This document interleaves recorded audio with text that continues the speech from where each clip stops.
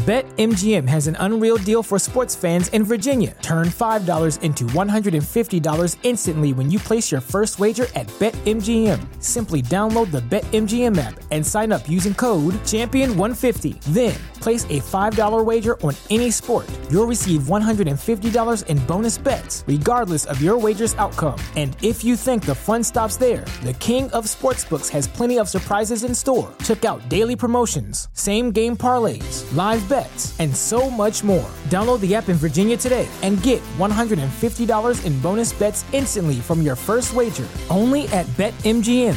BetMGM and GameSense remind you to play responsibly. See BetMGM.com for terms. 21 plus only. Virginia only. New customer offer. Subject to eligibility requirements. Rewards are non-withdrawable bonus bets that expire in 7 days. Please gamble responsibly. Gambling problem? Call 1-800-GAMBLER. Promotional offer not available in Washington, D.C. Welcome to Geek Vibes Live.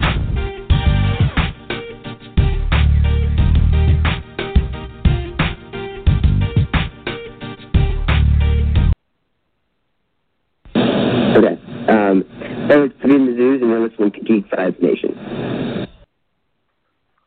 Hey, how's it going out there? You are listening to Geek Vibes Live, the wonderful show where we go over everything, comic book movies, genre movie. You want us to talk about it, we'll talk about it. Every Sunday. Today we're doing it at 6 o'clock. We're going to be doing it at 5. We used to do it at 8. I'm sorry for confusing the hell out of you guys. It just, don't try to make a schedule as of right now. We're trying new things. We're about to start up some new stuff over here. So in the meantime, we're all trying to figure that out. I think Wrestling Geeks Alliance is supposed to be on Wednesday now. I'm not 100% sure. Nick will probably correct me a little bit. But what I'm saying is we're moving stuff around to bring you guys more stuff, if that makes sense. So without further ado, let me introduce my co-host for tonight. We got the silent assassin himself, Mr. Kanan. Kanan, how you doing? I'm doing great. Was I supposed to be silent? I'm not sure. I think we need to change that nickname. Confuses you every single time. Assassin. That's right. It does confuse me. We're going to call you the scared assassin or something. I don't know. That's right. We'll figure it out. But we also have on the show Mr. Nicholas. Nick, how you doing? Doing great. How about the Twitter assassin? Because that motherfucker is murdering Twitter in a good way. That's right. Yeah. The Twitter assassin. I like that. There we go. Probably just murder Twitter. They probably do a lot of people, a lot of, save their lives, some hearts saved out there. Either way, we love you on Twitter, by the way. Reach us on all the normal media platforms, as in Twitter, Facebook, Geek Vibes. So there was a week, and we had some news. So normally on this show, we go over that type of news. So that's what we're going to do. All right. And we'll start off the first thing. A little trailer drop, guys. Kind of small, not that big. Movie called Avengers Infinity War. I don't know if you heard about it, but we definitely want to go over a recap, specifically with you guys, because I did a reaction to it a reaction to it with Jawan and everyone yesterday, but I didn't have y'all's reaction from it. So I'll start with you, Nick. What did you think of the trailer? Are you excited? And do you think they spoiled anything within it, or were you just like, screw it, this is awesome, I'm watching it? How'd you feel? I loved it. I didn't need it, but I definitely loved it. I honestly don't really think. I think the MCU movies have gotten so well at just doing their editing and not giving you a whole lot in the trailers, just giving you enough to, get you excited and keep you pumped for the next movie that's coming down the beltway, if you will. But yeah, no, I love it. I thought essentially what it kind of spelled out to me is just how much peril everybody is going to be in. Because you see, if you compile all of the trailers, and especially in this one, everybody is getting wrecked by Thanos. So they're really kind of setting the stakes up to let you know this is this is a foe unlike any other, and so that's kind of like what stuck out to me the most, and I'm just super pumped. Can't wait for April 27th. Yeah, I definitely agree with you. And one thing that I think the trailer does is something that the first trailer did, the major trailer. In the first one, we saw Tony Stark just completely obliterated, where this one kind of lends more to that as well. But in this trailer, we're seeing Thor get messed up completely. We are seeing Doctor Strange get messed up. We are seeing Spider-Man get messed up. A lot of the ones that we care about, Kanan. How did you like this trailer, man? And, anything bother you in it, or did you like everything? Anything stick out? Yeah, a lot of stuff stuck out. I did not hate the trailer at all. I absolutely loved it. Last week I said I did not think that they needed to release any more footage.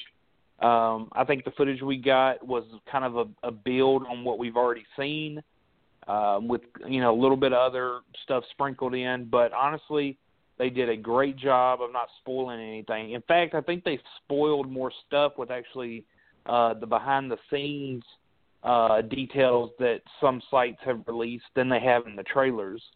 The stuff I think that sticks out to me was, definitely seeing the peril that a lot of the people are going to be in. Doctor Strange, for one. And I think the whole anticipated showdown between Thanos and Iron Man, we expect him to be saying, I hope they remember you, to Iron Man. He could be speaking, to somebody else. We know how sometimes Marvel's trailers like to throw us for a swerve.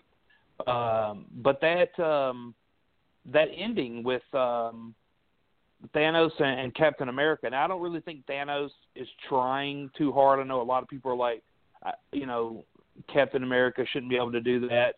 And, yeah, they are trying to make Captain America a little too OP. But I thought it was pretty cool, seeing him go toe-to-toe with Thanos for that moment. But, no, a great trailer, really hyped, and just makes me wish April 27th was tomorrow. Yeah.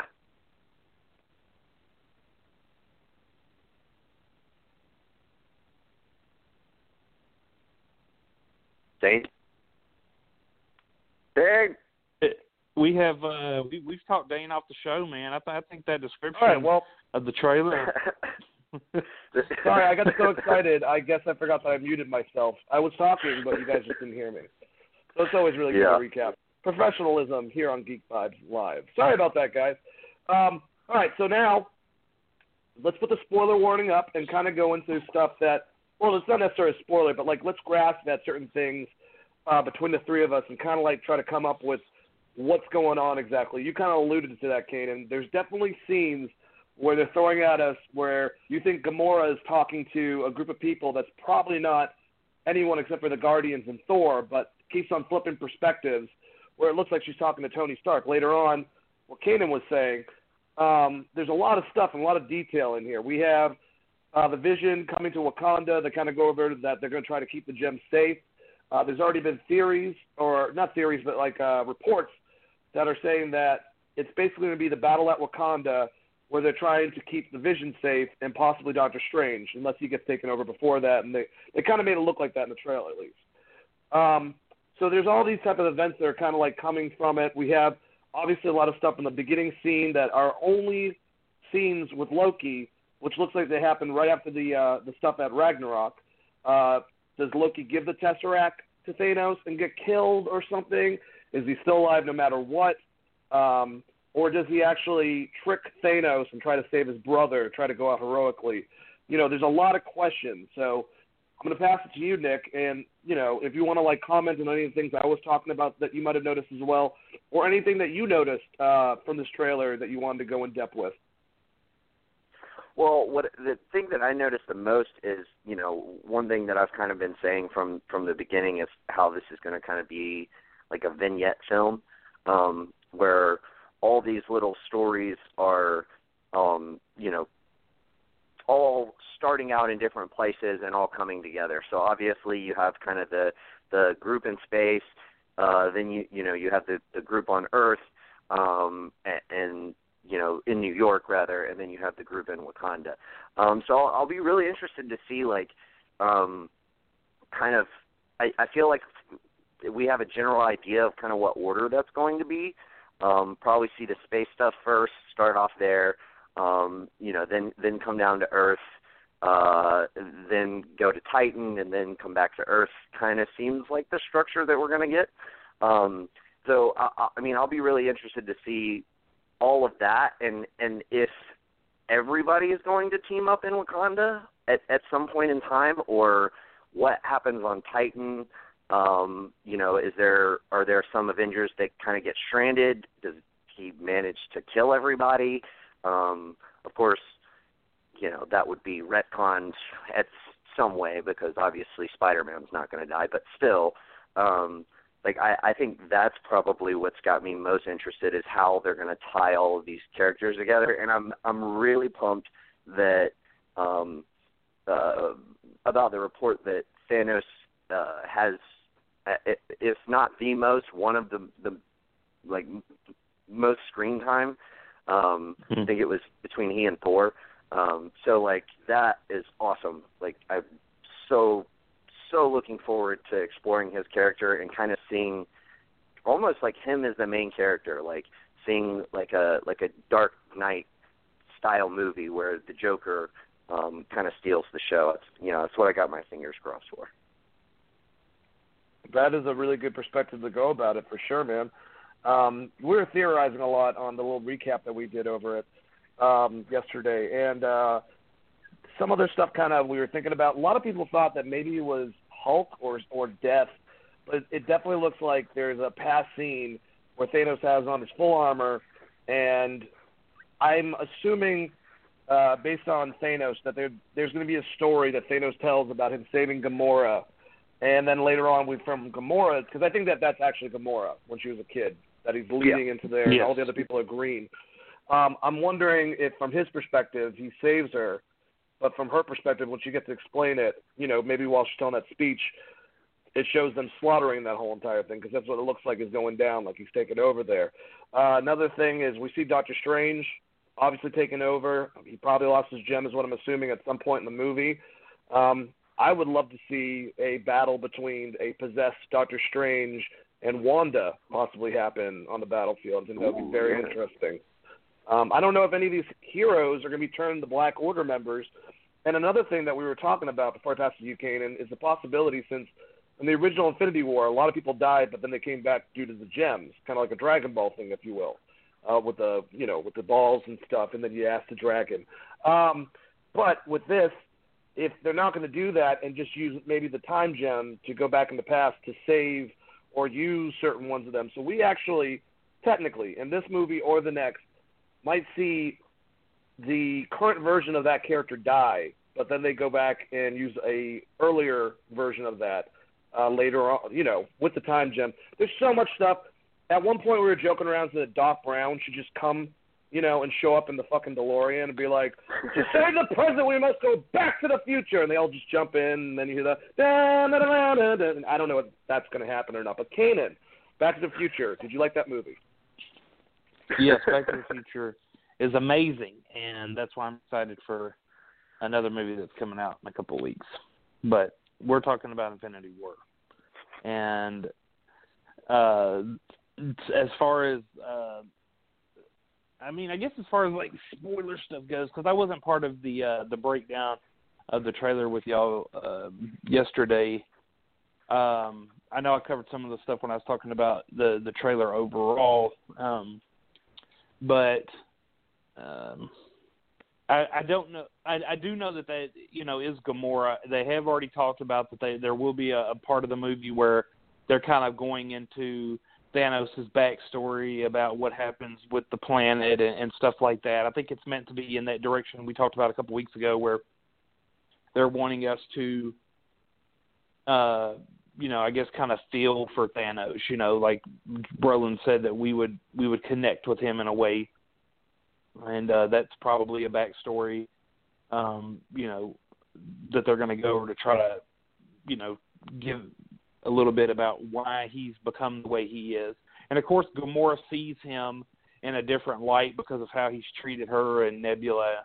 And, you could tell from the trailer that, he's not a good guy. I mean, he's out to control things and by any means necessary. I mean, look what he's doing to Thor.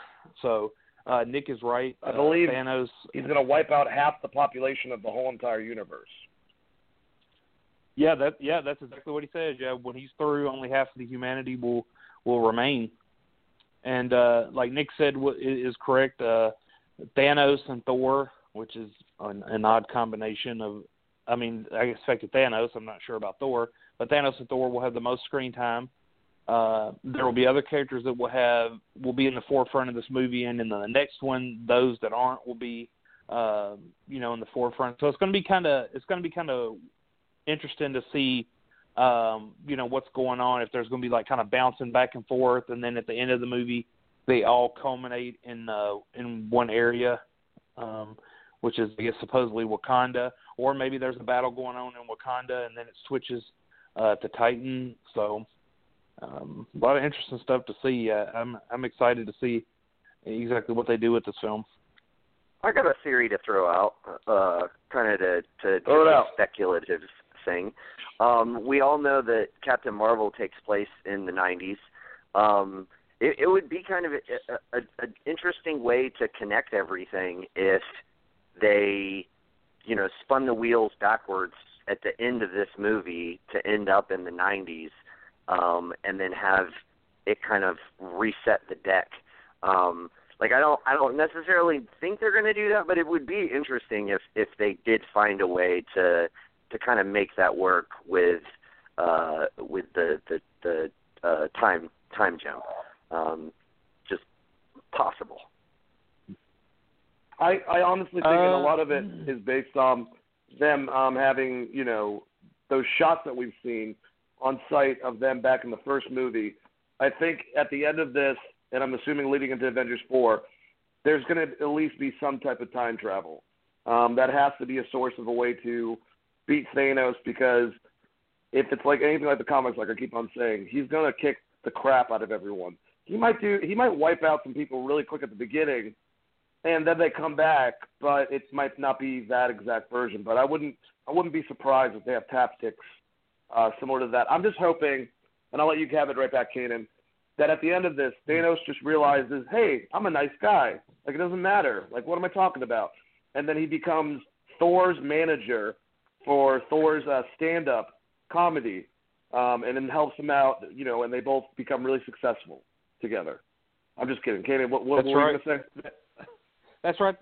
Thanos is going to use the Time Stone to go back and prevent the events of Ragnarok, make sure Hela never is released, and Thor is going to start his intergalactic comedy tour with Star-Lord, and their first showing is going to be on Asgard. And then we get Anthony Hopkins back. So, I mean, it's a win-win for Thor fans. But no, there is some speculation that Captain America will die in this film, and that what we see is Tony and Ant-Man using the Time Stone to go back in time and, change things and, bring Captain America back, I guess in a way. So, like, Captain America in the present is dead. They go back in time and they bring the one from the Avengers back. I don't know how accurate that is, but that is something kind of floating around out there that, might be interesting to see if that actually does happen. I've heard the same stuff floating. Nick, before we exit this conversation, do you have any last statements to make about it? No, that's pretty much my take.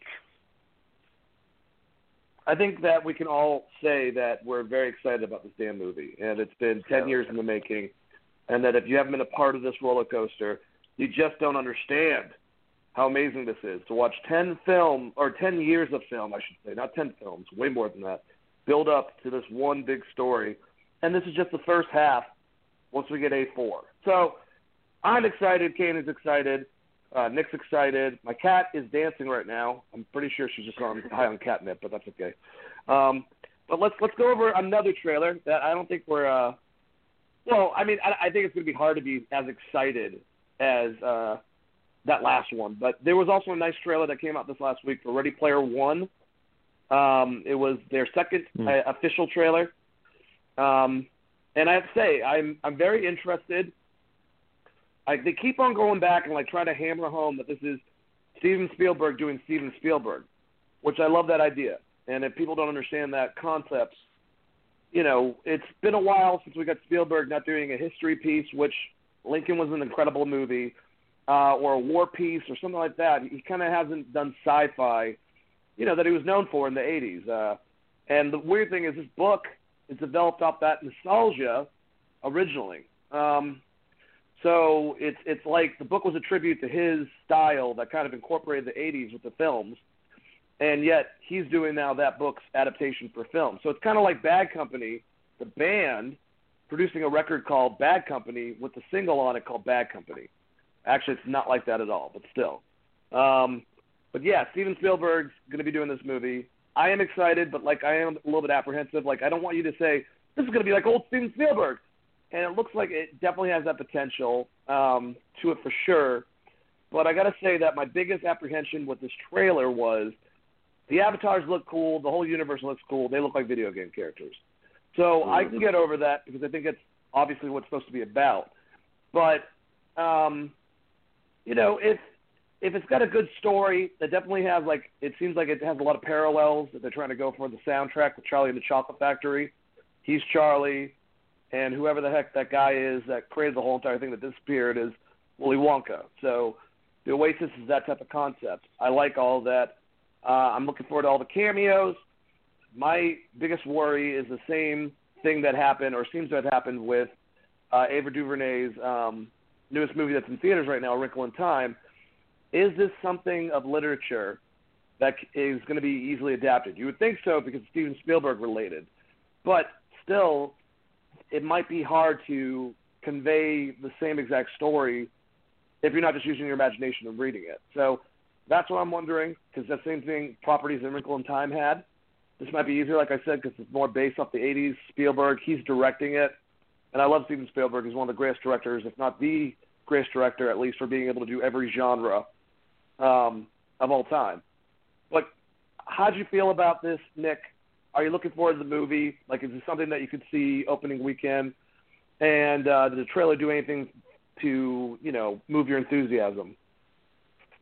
It definitely, I will say, the trailer definitely got me a little more excited for it. It's going to be one of those movies where it's I'm not going to get a pre-sale ticket for it, put it that way. I'm going to wait and catch the word of mouth buzz and kind of judge off that if I'm going to go see it or not. I agree with you, the avatars. I can get by that, but it definitely looks just like video game characters.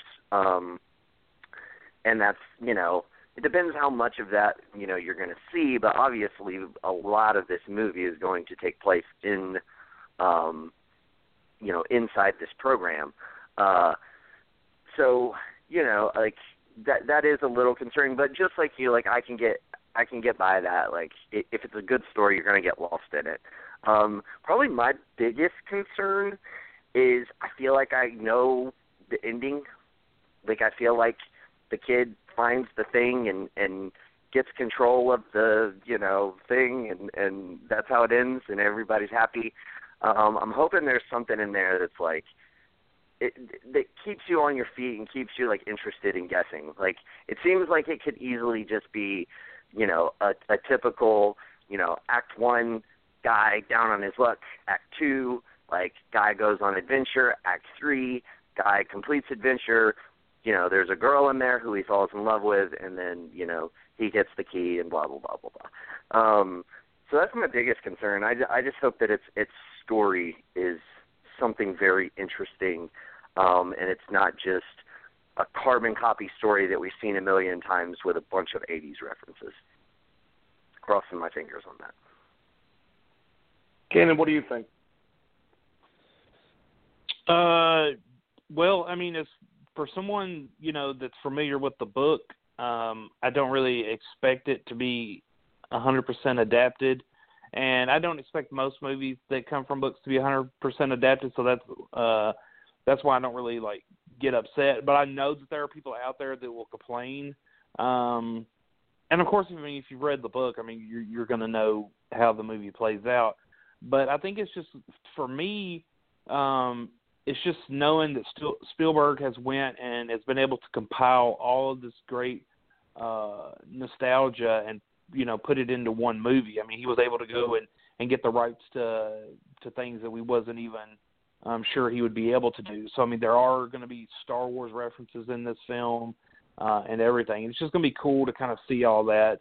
To me, on just a high def TV, the CGI looks really good. So I'm hoping that it will translate well in the movie theater.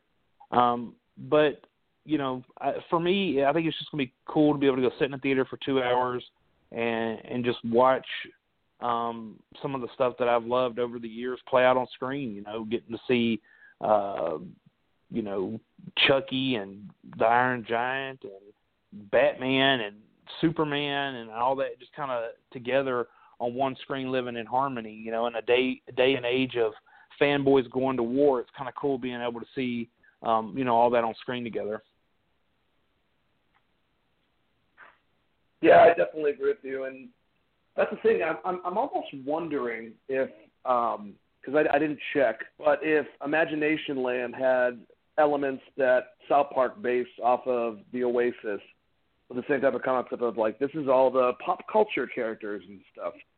I don't know. That was a random thought, but looking forward to the movie. I'm going to be honest with you guys. It's going to be a movie that I'm going to wait for reviews to tell me not to go see it or anything like that, but if I want to go see it that weekend, or if it's whoa, you guys need to see this, it's something I put directly in my calendar for the next week, or if I just wait and save a couple bucks and see it, once it becomes on television or Redbox or what have you. So it's Spielberg, though. Even his worst movies are good. So what are you going to do? We're going to find out. I do like the actor. It's funny that he plays Cyclops, and he pretty much looks like Cyclops in type of costume for Ready Player One. Ty Sheridan.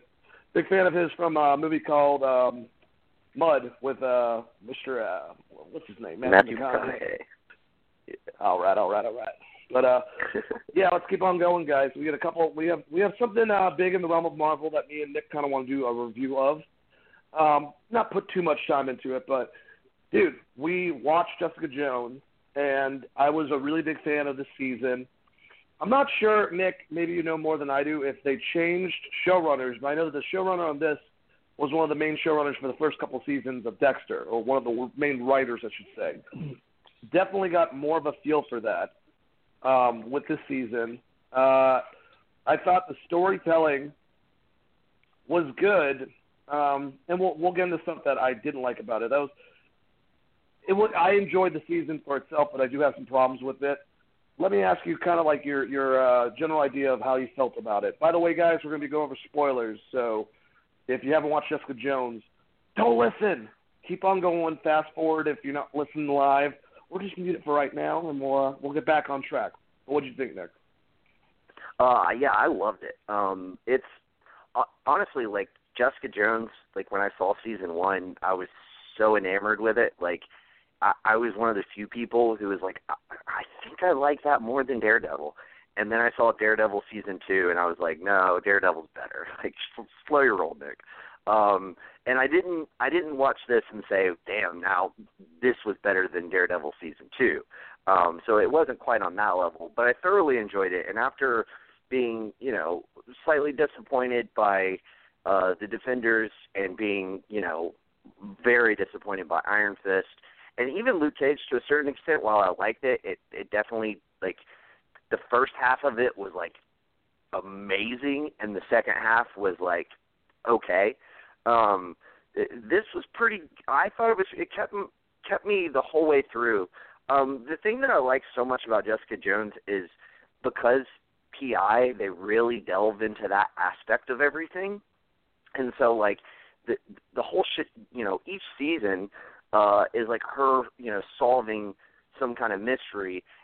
And it further, of course, with the first season, they kind of go back into her recent past, and in this season they kind of go back to her, roots, if you will, how she became Power Girl, essentially.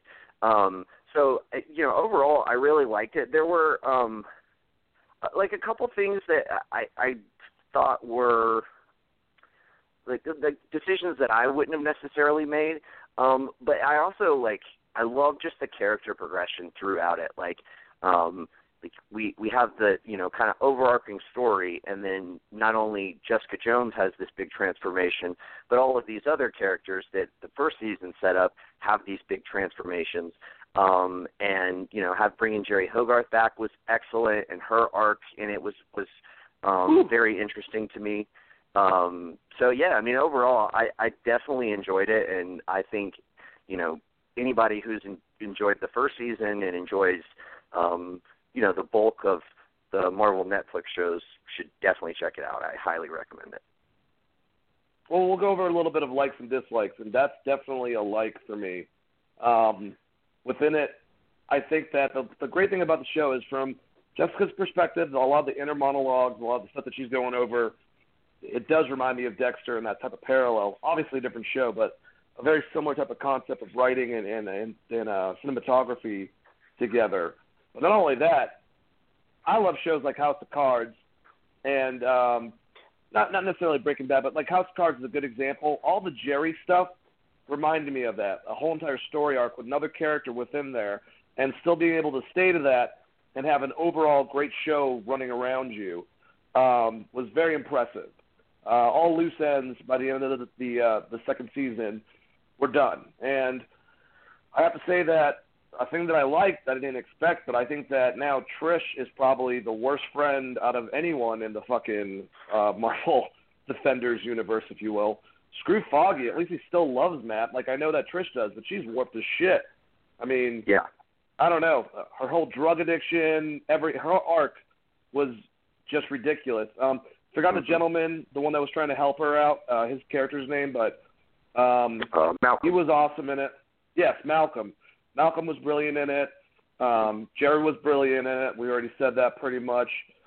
My negative will go towards the main, and like I said, the spoiler stuff. The main villain in this. I got it. I understood that there was an inner turmoil concept because it was his mother or her mother. The whole genetics thing kind of threw me off a little bit at the beginning, them trying to explain how she became this scabbed monster to someone that has completely different genetics. I got it, but at the same time, it was kind of like, like I did that. Like, I think they're trying to go for Legion. It's just not working out or something like that, or X-Files or something. And the way that she died at the end by Trish, split second out of nowhere, I mean, it was good television in the sense of it was shocking, but it was kind of like, all right, well, that's it now. We're done, okay? And it was like, I felt like it was a way to wrap up the whole show kind of quickly and safely without actually putting a little more in depth in that ending after all that build-up. But that's just me. I still loved it. I thought it was a great – I think this season's better than the first one, and I love seeing the Kilgrave parts of it being in her head. Yes. That was actually awesome, one of my favorite parts in it. But, Nick, likes, dislikes, and then we'll kind of wrap it up after that. Sure. I already touched on, a lot of what I liked about it. I do agree with you as far as, like, a dislike. It is definitely the kind of the main villain. And here's the thing. I can't really exactly put my finger on it because I like the way that they set it up.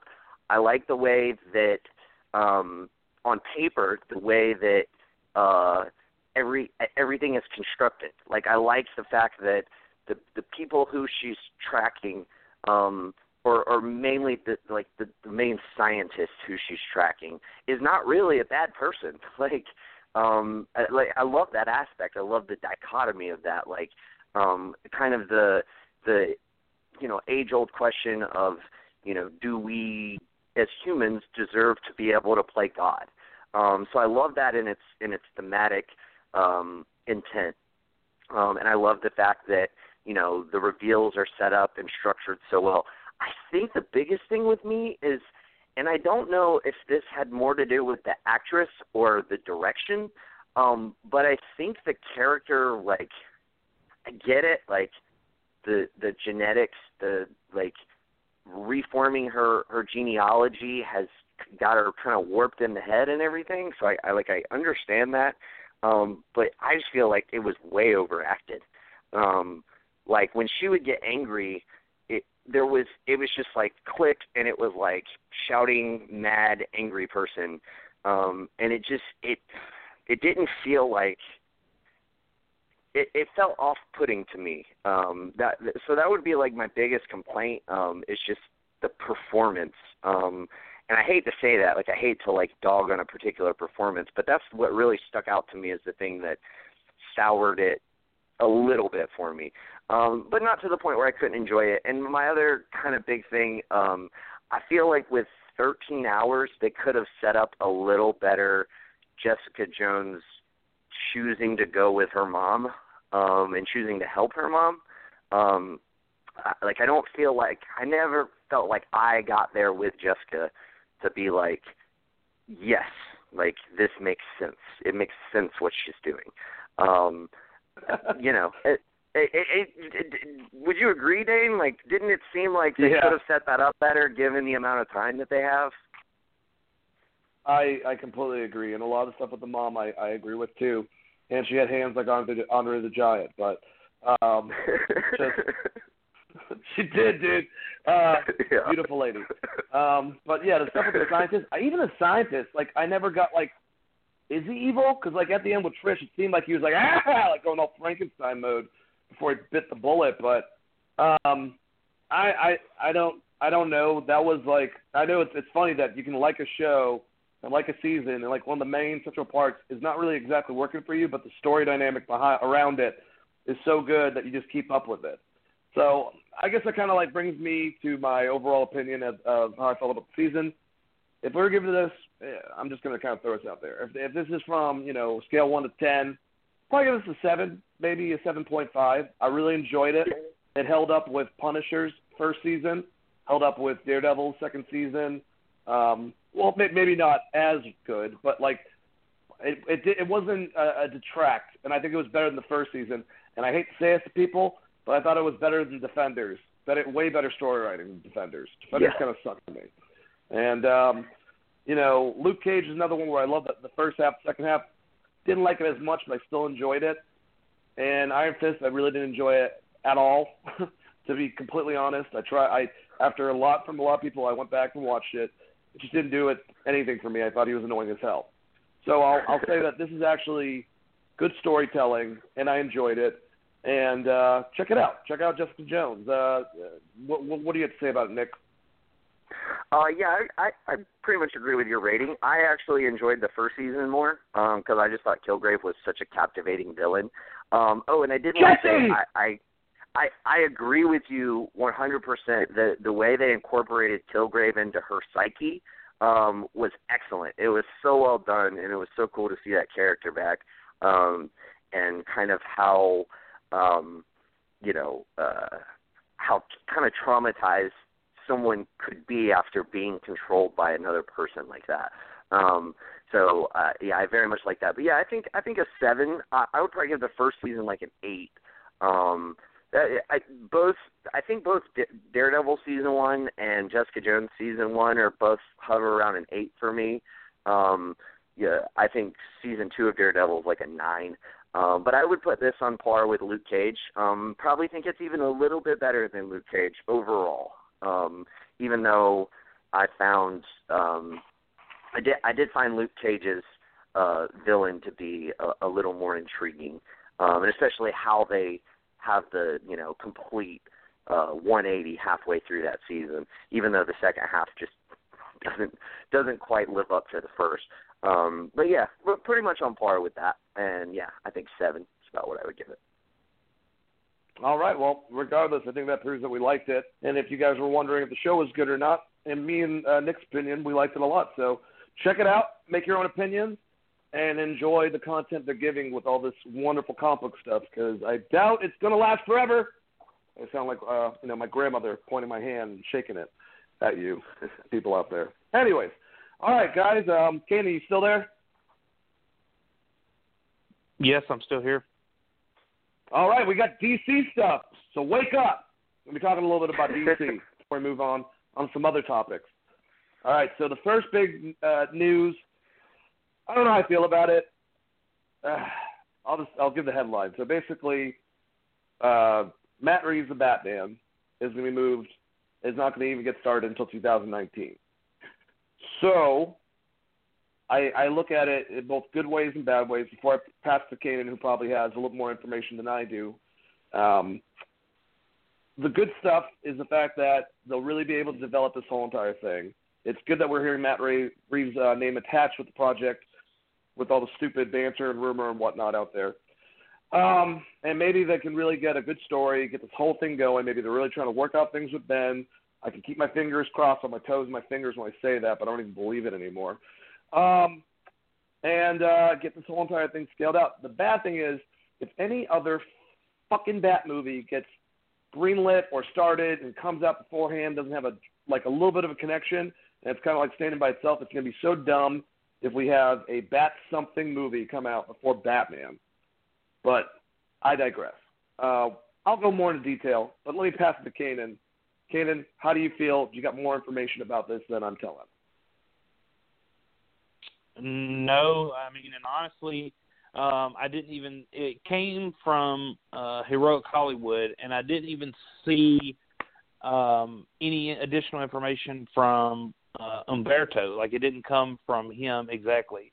It was just something that his site confirmed first, and he put it on then the other sites kind of – yeah, he did put – yes, I did see he put it on the page.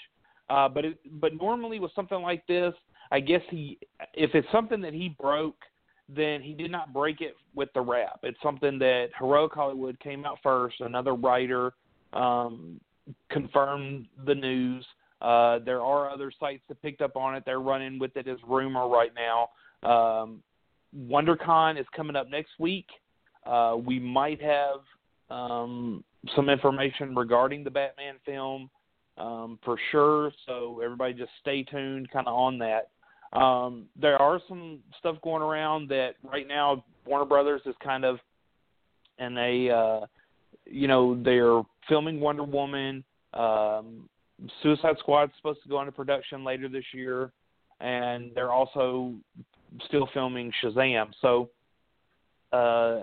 they kind of got their slate full. They don't really want to get into anything else right now. I think the AT&T merger goes to trial this week, so Warner Brothers also has that's on their plate. And, they might just kind of be in a wait-and-see approach. But the main thing that I've heard, and I don't know that this is for sure, but is just that, right now there's some holdups with Batman as far as, if Ben is going to come back and play as Batman, is where Reeves is with the script. So I guess they're kind of just like, hey, we've got a lot of stuff going on this year. We'll just wait and pick it up next year and go from there, which, I mean, to be honest with you, that's not really a bad thing, because if it starts production in 2019, depending on when it starts, it can still make a 2020 release. And, we have 2 movies coming out next year. We'll have Wonder Woman 2, and we're going to have Shazam. So it's not like we're going to be without DC films. We may even have Suicide Squad 2, depending on when they push it out, because like I said, it goes into production in October. So depending on when it finishes, we may have 3 DC films coming out next year, and then for 2020, that gives us a chance to have Batman. Hopefully, we might even get Man of Steel 2.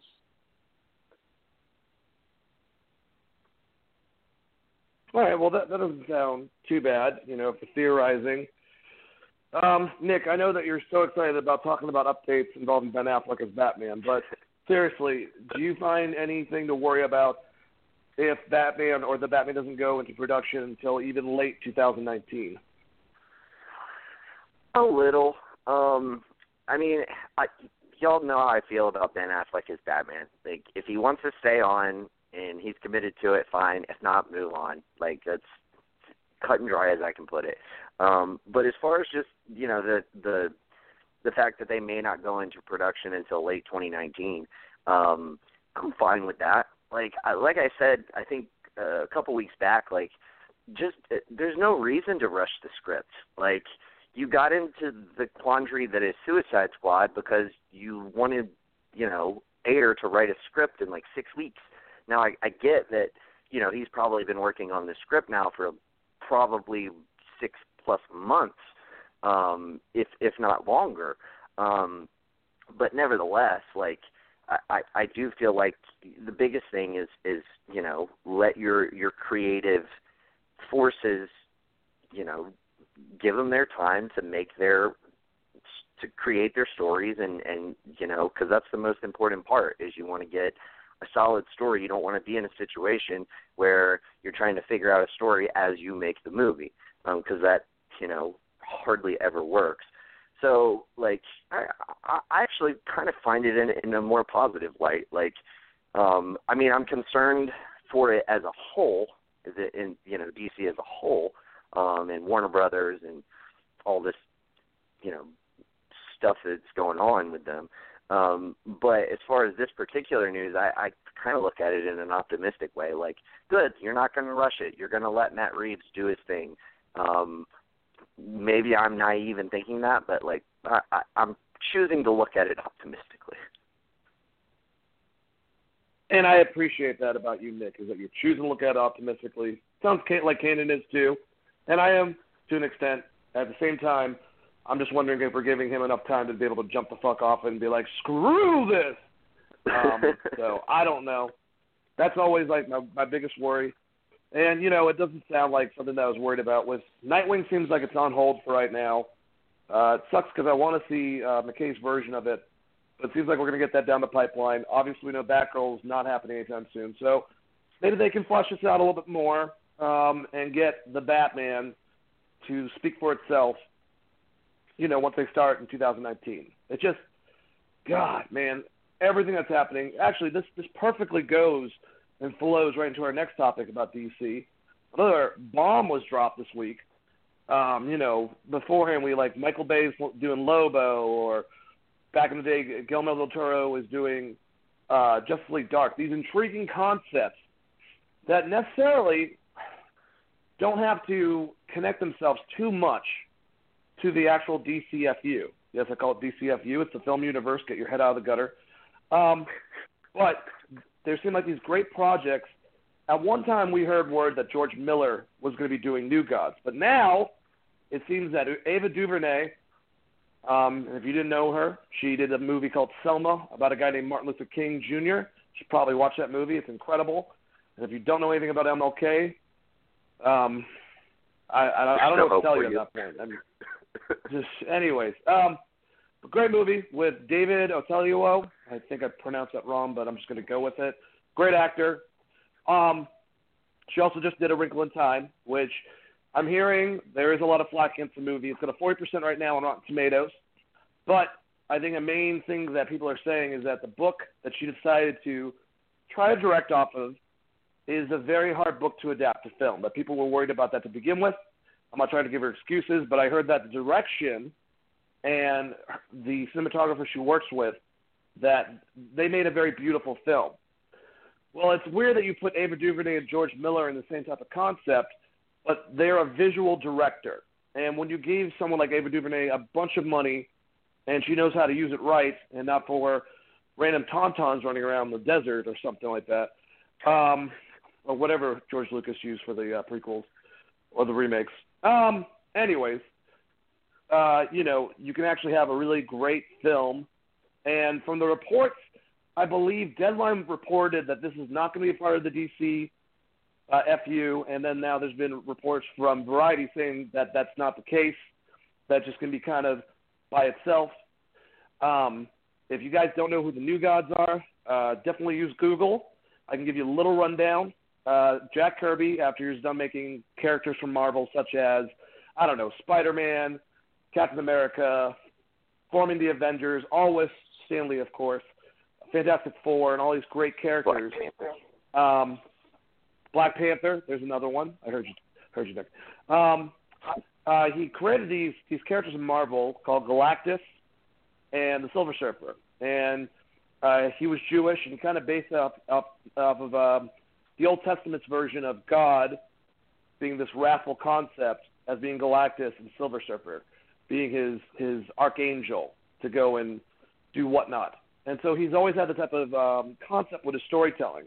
But with New Gods, when he went to DC, the whole concept of New Genesis was heaven, with Highfather being kind of like this God concept, and Apocalypse being hell, this other planet that it battles with constantly, with Darkseid, its leader being kind of like the devil. Darkseid, the same guy that sent Steppenwolf down in Justice League. And I don't know if we're going to have anything to do with that, if this is going to be in the present time, it's going to be in the past, showing you what happened. But you got to understand, there's certain elements of He-Man and the Master of the Universe that's based off of Apocalypse and New Genesis from Jack Kirby. George Lucas, the Source, the Force, stuff that he even gives credit to Jack Kirby's New Gods. So these New Gods, I'm assuming we're going to see a lot of them fleshed out, Darkseid, Big Barda, all these amazing, great characters. And if they can do some type of mythical concept that's larger than life, with Ava DuVernay's, steering the ship, tell a great story, that we could have an awesome, amazing, out there film that I'll probably have to take acid to go watch. I'm just kidding. I've never done that in my life. Kanan, how do you feel about New Gods? And, for someone like me who's been like, can DC quit, releasing films? When they said this, I was like, okay, never mind. They can do this one. I don't mind this one. But I don't know how you feel about it. Are you excited? Are you worried about the results of Wrinkle in Time having anything to do with this? Do you think it will happen? Yes, I think it will happen, because I just don't think that Ava would, agree to something that would potentially, be a waste of her time. I mean, I think DC really knows what they want to do. I think that fans are looking at this like, oh, why aren't we getting Man of Steel 2 news and stuff like that? I mean, that stuff's going to come. Like I said, we got WonderCon coming up. We still got Comic-Con coming up. I think this is huge, and I think if DC hadn't went out and got someone of her caliber and Marvel and scooped her up, then all the fans would be like, oh, DC lost out on another great director. It seems like there's a lot of backlash because DC's got her, but I don't think the same would be said if Marvel had her. And I think this is a great film. I think that people are taking that out of context. It's not going to be in the DCU. People that are familiar with the New Gods, it's outside the multiverse. It's kind of in its own realm, but that does not mean that it will not be connected to the DCU. In fact, if it's not, then, it's kind of a huge waste, because you've already given us Steppenwolf. You've introduced Darkseid to some degree because he was mentioned in Justice League, and this is a great way to build on that. I know that right now that DC seems like they really want to go the Legion of Doom route, but this is kind of cool to give us our own sneak peek into, seeing Darkseid, seeing his, minions, Granny Goodness, Big Bart. I'm telling you, dude, this is one of the top films for fan casting right here. We could have a who's who of great cast members in this film. And even if it is a standalone film that kind of sits outside the DCU, I think it's still a huge win for a DC fan. I don't think it's going to be like the Elseworlds Joker movie where they're just kind of making a film about Joker. I think this will be its own film, but it's going to tie in eventually to what the DCU is doing. The DCU is not going anywhere. With Shazam, it's tied to it. We've seen from set photos. It's just got to give it time. Everybody needs to kind of let DC and Warner Brothers regroup and get going. And I'm telling you, I've heard lots of good things about Aquaman, and it makes me excited to have Ava on board with DC and to see what she can do. I'm just excited to see who they start casting. Gwendolyn Christie for Big Barda for sure. Let's get her. Yep, I was about to say Gwendolyn Christie for Big Barda for sure. I would actually like David Otello just because he's been in Selma, he's been in a couple other movies. maybe as Mr. Miracle. He's got that charm to him. I think that he would be good possibly for that role. I've been saying Kathy Bates for the longest time for Granny Goodness, and I still love that idea, but he works with Oprah a lot, and I could see Oprah taking that role and killing that as well. So either one of those ladies. And I'm also going to always say one of my biggest casting is Idris Elba for Darkseid. I think that him as that evil concept, if you give him a lot of roles, he could play them, but I think that he would do extremely well for that specific role. But I love this because you have elements in this, Nick, for, some type of like mythical epic, in essence, maybe a mythical epic meets sci-fi, kind of like what the Dark World was trying to do. But Guardians of the Galaxy could definitely be like a reference. Star Wars in this. For someone that doesn't know much about the New Gods, even though DC seems like they have so much on their plate, with stuff coming up from a lot of great directors that we like, whether it be the sequel to Wonder Woman, James Wan doing Aquaman, this whole entire concept, even Michael Bay doing Lobo. It seems like they're really trying to give the directors the exact opposite. Step the fuck back and let them do their own movie, loosely connected, something that you kind of wanted. Are you excited about them going balls to the wall with this project, or do you think that might be a little bit premature? No, I think it's awesome. And you hit the nail on the head. I have been saying that. I would love to see them do films that, like Kanan said, can be in the DCEU but not have to connect. That's the biggest thing to me is if you can take a project like Lobo or New Gods with this one or Justice League Dark, things that don't have to connect to the overall narrative but can still just exist in that universe, I love that concept. I'm really excited for this. I'm a huge Jack Kirby fan. I think all of us are. And that was one of the things that, I had a few things that I didn't like about Thor Ragnarok, but one of the things that I loved was it was the vibrant cinematography and color schemes and everything else that was in that movie. Could you imagine that with New Gods? With just because I don't think you have to paint everything dark for the story to be dark. You can still have vibrant color. I don't know if either one of y'all know this song, but it's like the Warren Zevon song, Excitable Boy.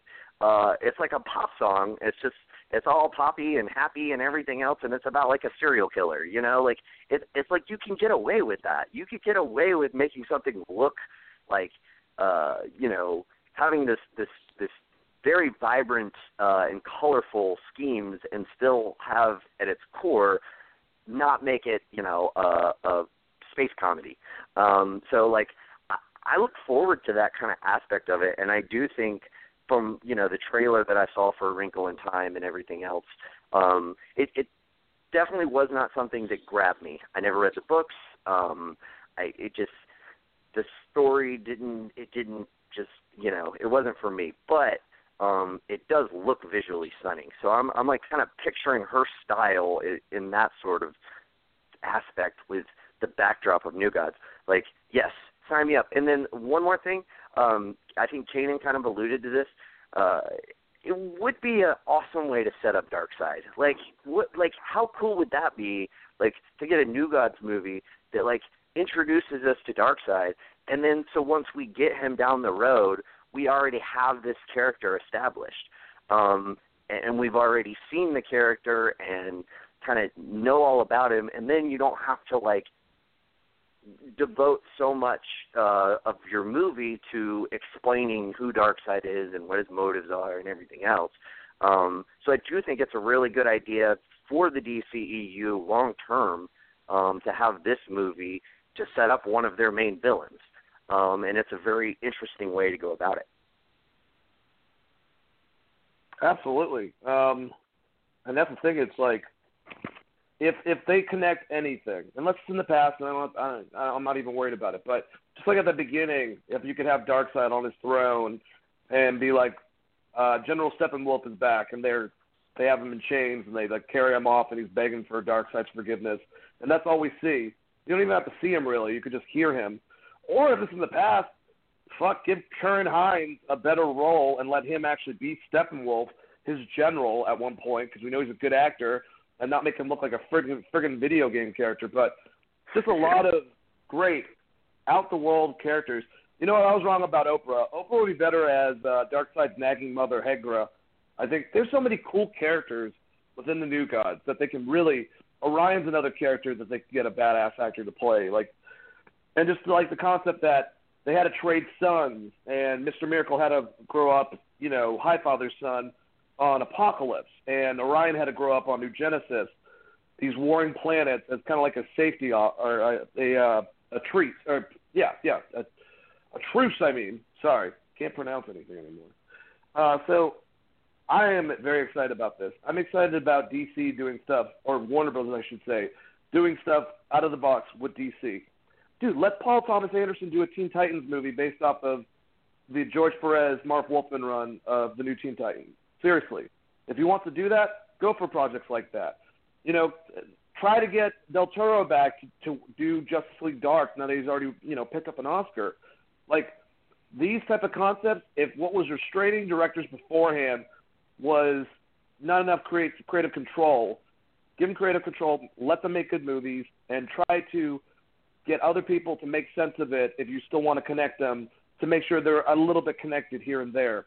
Just so if you want to do another type of thing later on, you have that door open. But this news gets me really excited because I think it's a cool concept. And, it's so weird because I said George Miller beforehand, and now I'm saying Ava DuVernay, but I'm just as excited. So let her have her weird, out there, Star Wars-esque mythical giant for DC, and let's see what she can do. And give her a bunch of badass actors, and we'll go from there. And hopefully DC doesn't give me a heart attack in between all that so I can enjoy it. All right, guys, let's talk about a couple things that are non-comic book related. Let's see, where should we start? Well, I wanted to kind of go into a little bit of Margot Robbie getting cast as Sharon Tate, or she's in final negotiations for the Charles Manson era movie. I don't know exactly what it's about, from Quentin Tarantino. Apparently, we don't know exactly what roles they're playing. Someone plays an entertainer, and I believe the other person plays a detective, if I'm right. But Brad Pitt and Leonardo DiCaprio are expected to be in this movie as well. That's a big Tarantino movie. And I'm really excited about a Tarantino film, especially with this type of cast. But there's a lot of apprehension based off the fact that the subject matter is a little bit not tasteful, On one side, I will say this is supposed to be about how Hollywood was crazy during the 60s, and this is going to be in the backdrop. And we don't know what Tarantino will do because, he made a movie about slavery and obviously ended that whole entire thing with an action scene where the African-American gentleman gets the best out of all of that. Did the same thing with Inglourious Bastards, where Hitler got shut up at the end of it and the whole entire Nazi party got burned down in the theater. So he doesn't like to stay historically accurate. He usually has some type of redemption concept. But there are a lot of people that don't like it because of the fact that, it's almost like he's glorified with these type of concepts, Charles Manson. So I'm looking forward to the movie. I can separate it and see what Tarantino does. He's already specifically said he's not making a movie about Charles Manson. It will relate to that, but it'll be more about the era of Hollywood during that time period. So I'm completely down. I love his stuff. But what do you guys think? Kanan, how do you feel about this movie? Do you like the cast that we're getting so far, and do you have any apprehensions on the subject matter?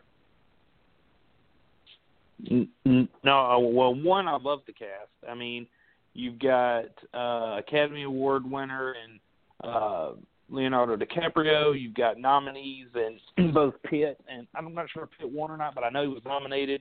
And with Margot Robbie, there's probably still another few more people to be cast that will probably be high level as well. I think Tarantino is probably is going to toe the line with the whole Manson type stuff, but I expect this movie to go in that direction. And honestly, the subject matter is what it is. It's not going to be the first movie that's covered stuff like that. The first Strangers movie was, sort of adapted from the Manson murders, Natural Born Killers. I mean, there's a lot of movies that have been made that are probably going to be, that are around, that kind of theme. So, I mean, it is what it is. This was a true event. I think it just depends on how well it's handled. If he does it in a tasteful way, I really honestly don't know how you can be tasteful with something that was so despicable. But, I mean, if Margot Robbie comes out as playing Sharon Tate, which is, the rumored role, then I fully expect them to go that route. I mean, I don't know if it'll be as brutal as those movies that I mentioned, but would we really expect anything less from Tarantino? I mean, just about all of his films have a very gory theme. Kill Bill, Inglourious Bastards. I mean, you named them. I mean, they pretty much all end in some kind of violent bloodbath, even Hateful Eight. So, I mean, it is what it is. I'm just excited for this movie because of the cast. I mean, we've seen Leonardo DiCaprio in Django.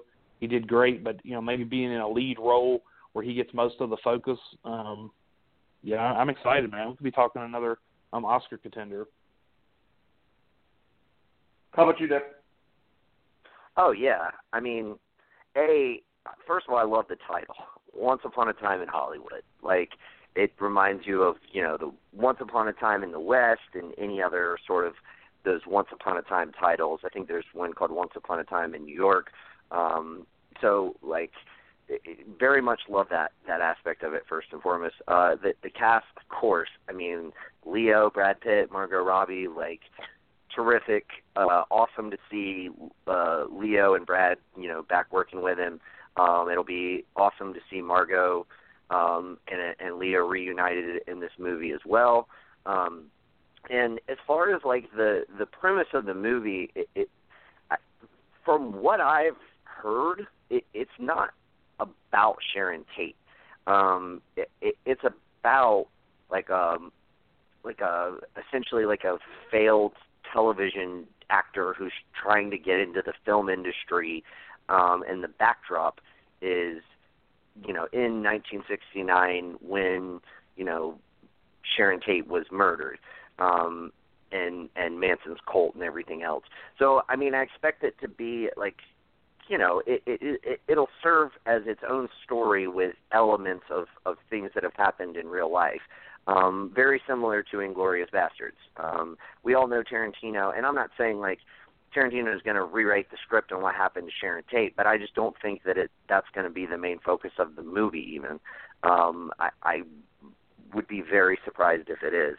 And furthermore, I understand why people who don't like the idea, I get where they're coming from, because of course Tarantino has a very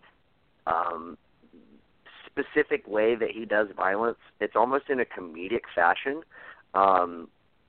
His hyper violence it is almost like dark comedy, at least in a way, and probably even more so in like recent years. But like, just to name a few, like in Pulp Fiction, when John Travolta accidentally shoots the dude in the back seat. Like, it's done for comedic purposes. So I understand why people like have that hesitation about it.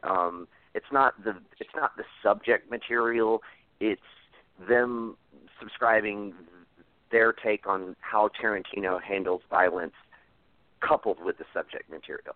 So I get that, but like you said, Dane, I'm one of the people who's able to compartmentalize. Tarantino is probably my favorite writer-director, like someone who writes all of his own movies. Of course, you have like the legends, like we said Spielberg earlier, or Scorsese. But as far as like a writer-director, I think he's probably definitely my favorite and probably the best we have. So I'm very much looking forward to it. I think it's going to be awesome.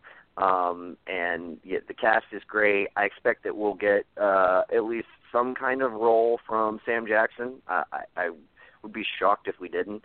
And yeah, I look forward to seeing who all else he brings in on this project, because he's worked with so many great actors.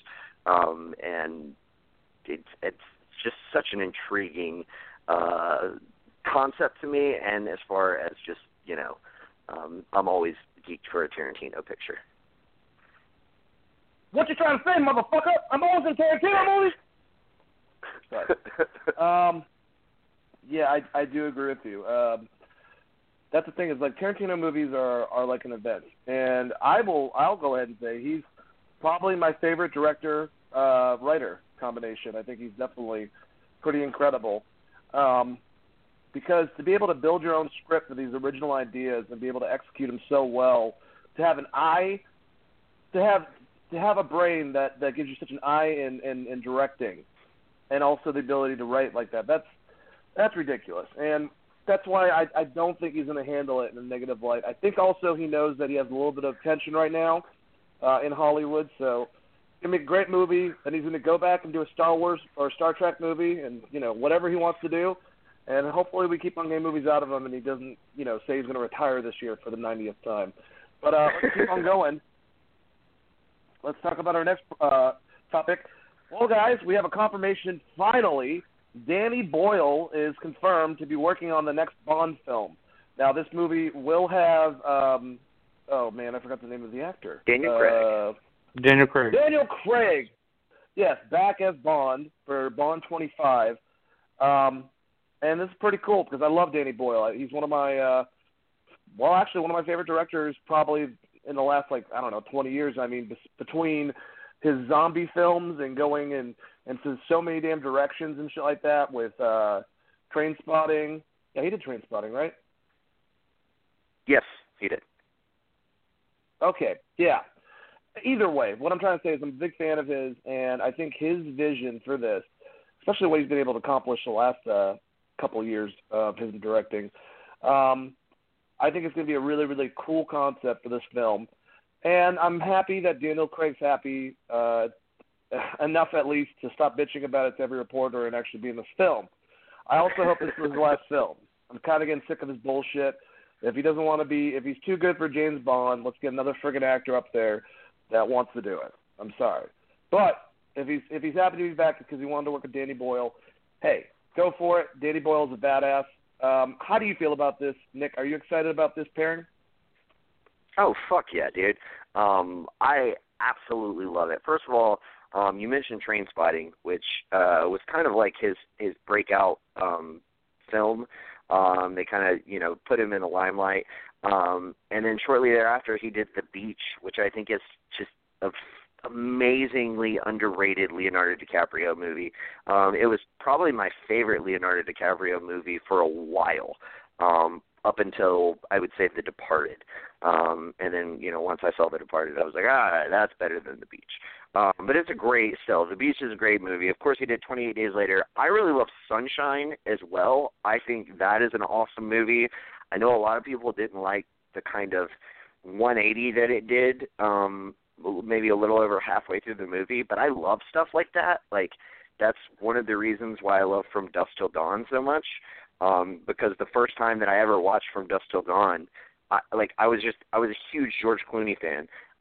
And so I just sat down and watched this movie on WGN, had no idea what it was, and then all of a sudden there's vampires everywhere. And I was like, what the hell, dude? This is fucking awesome.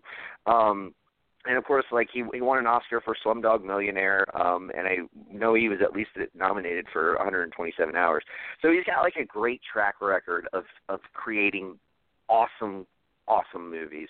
So yeah, I'm very intrigued to see what he'll do. I liked what Sam Mendes did with the third Daniel Craig Bond movie, Skyfall. I thought that was great. I thought the last one was very underwhelming. But I'm a huge Bond fan. I can literally name you every Bond film in order. I won't because it would take me at least 2 minutes. But I truly, truly love the Bond franchise, and I think this is just a terrific get for these guys. One more thing, Dane, I am with you too. Like, if Daniel Craig doesn't want to do it, like, it's not like you haven't recast Bond 7 times already, like, or 6, I guess. There's been 7 of them. But nevertheless, yeah, I mean, I would. If after this he doesn't want to do it, that's totally fine. Get Henry Cavill in there. He wants to do it, and I think he would be excellent. Oh, yeah. If Danny Boyle doesn't want to do a second one and they get Cavill for the next Bond or whoever they get, I know Nolan wants to do a Bond film. He's been talking about it for years, dude, and that's another person I'd love to get behind the lens for a new one. I don't need him doing... Denis Villeneuve has been in circled. Yeah. Yeah, that's another one. That would be another amazing director to take on that. I completely agree with you on that. But, yeah, you're right. And, I mean, I love Slumdog Millionaire, and I've seen so many of his movies. He's just got a really cool direction about it's mainstream, but it's also indie, you know what I'm saying, the feel for his films. Yeah. Steve Jobs, I like that movie. Like, a lot of people had a problem with that. Maybe they just didn't have as much of a payoff, but I actually enjoyed it, and I love the acting in there. Kanan, how do you feel about Danny Boyle being the director for Bond 25 with Daniel Craig? I mean, I'm glad that Daniel Craig's coming back. I really honestly was hoping that Sam Mendes might come back and you know, kind of finish the trilogy, because I know he did Skyfall, Spectre, so it would have been kind of cool for him to come back and then both kind of you know, ride off into the sunset together, because I'm pretty sure that this will be Craig's final Bond film anyways. But, you know, Danny Boyle does have a great resume, as Nick covered, Trainspotting. I loved 28 Days Later. I thought it's one of the better zombie plague type movies out there. Definitely Cillian Murphy's breakout role. 28 Weeks Later is a little bit more Hollywood. You know, the budget kind of went up because of the success of 28 Days Later. Yeah, Slumdog Millionaire, 127 hours, and then what was the last movie you named, Dane? Oh, Steve Jobs. Yes, Steve Jobs. Yeah, so I mean, he's got a really great resume. I think the thing is, though, I think he's on board, but it's tentative that the script works. So, I mean, this could be a DC thing where, you know, we're getting a thing from Variety in a week saying that Danny Boyle has left the project. So as long as the script works, he's definitely on board, and I think he'll do a great job. I hope this is a huge film because I love Craig as Bond, but I'm with y'all as well. I really think that Cavill could be in the works for being the next Bond. I just think that he would do great in that role, and I think it's something that he would commit to long term as well.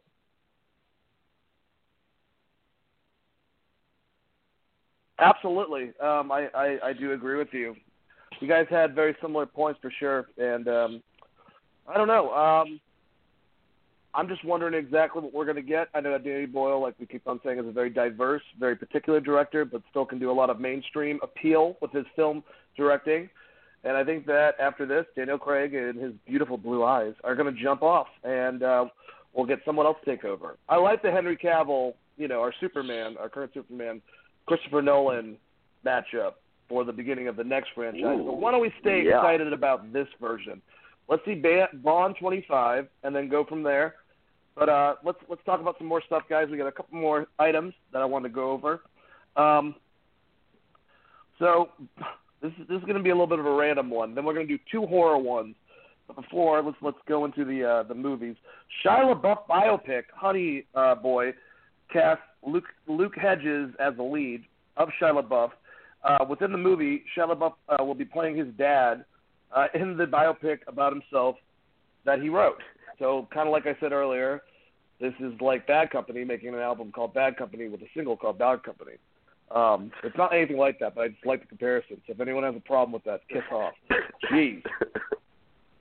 But this is just madness. See, the thing is, I'm going to pump the brakes because unlike a lot of people, I separate, Kanye West from his awesome music that he's made, if you get the reference. I think Shia LaBeouf is a really talented actor. I think he's a little bit out there. He's still one of my top choices to play Logan next. I don't care what anyone says. I just think that he's got a certain style of his acting, and I really want to see that movie where he plays that tennis player, McEnroe. I think that looks pretty damn fun. I mean, Fury was like when I was like, whoa, okay. Even Holes to an extent when that movie came out. I've always thought Shia LaBeouf had potential in acting. And yes, he said whoa, whoa, whoa in Transformers several times. But some people do this thing where they work on their art and become better, or they have bad directing. It's kind of a combination of both. So this movie is ridiculous, but I'm still intrigued to want to go see it if he's going to be playing his father about a biopic about himself and his upbringing, and that he wrote by himself. This sounds like it could be either just a friggin' church fire or it could be amazing.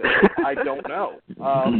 But let me pass it to Caden first, since I just bewildered you with this concept that Shia LaBeouf is going to be doing a movie about himself playing his father that he wrote. How do you feel about this? Do you think that this has potential to be good, or is it going to be hot garbage? I think it's going to be bigger than the Chicago fire of whatever year that was. I think this movie is going to bomb so hard. And I like Shia, but when this news was announced, I was like, what the fuck? Why? Like, who's asking for this right now? Like, he's done some great roles, but what has he done to deserve a biopic? I mean, if this movie is just about his insanity and his, like, you can do it and all that stuff, okay, that's fine. But I'm like, I don't see anybody going to see this. I mean, he's not Tommy Wiseau. He doesn't have that, like, cult following where people are he's going to get Franco to portray him and all this. It's I don't even know who the dude is that they're getting to play him. I don't get this. What studio is even greenlighting this? I mean, he must be using some of his own money to get this made, because I cannot see people rushing to the theater to watch this. And like I said, I think he's a very good actor. In fact, I think he's one of the better parts of the Transformers franchise. I think once he left, the franchise went even further down the toilet. I did not care for I love Mark Wahlberg, but I don't think he captured the magic that Shia had. You're right, Shia and Fury was fucking awesome. He stood out amongst a really good cast. I loved him in Disturbia. I mean, that movie's really good. He did a really good job in that. And Eagle Eye, I thought he was pretty good. But this, I don't know, man. I don't know why we're even getting this news. This is like just, I don't know. If this gets made, I'll be amazed. I'm just mad that we never got a part in Transformers where Mark Wahlberg and Shia LaBeouf got to interact during a scene. Like, whoa, I know, really, like like a bomb comes down, and then Mark Wahlberg's like, what? What's over here? What are you doing? Hey, you're making me scared. What's going on? Is there a bomb? We can have that whole fucking thing go on. Nick, do you agree with Kanan, or do you see it a different way? Because I kind of understand what he's saying for sure, but I could still just see this actually having potential, just not in the money sense. I vehemently disagree with Kanan. Not even just like a little bit. Like, I can't wait to fucking see this movie. First of all, to try to say he doesn't have a cult following? Are you fucking kidding me? Like, Shia LaBeouf as a whole Just Do It video that, like, went viral and is like, he's got the running from your life from Shia LaBeouf, like that whole fucking thing. Like, this dude has a cult following. He's a fucking weirdo. And I love the idea of him writing his own biopic. It's just, it so fits him. I agree with you, Dane. When I saw Fury is when I was like, all right, I've been sleeping on Shia LaBeouf. Like, this guy is fucking, that was like the moment when it sunk in, where I was like, okay, like, this isn't just the kid from Even Stevens and Transformers anymore, like, and Holes. But, like, here's the thing that I Lawless think is super too, interesting. Yes, that good point. He was great great in Lawless. Both he and Tom Hardy were great in that movie. I didn't think it was a particularly great movie. I didn't think it was bad. It was fine.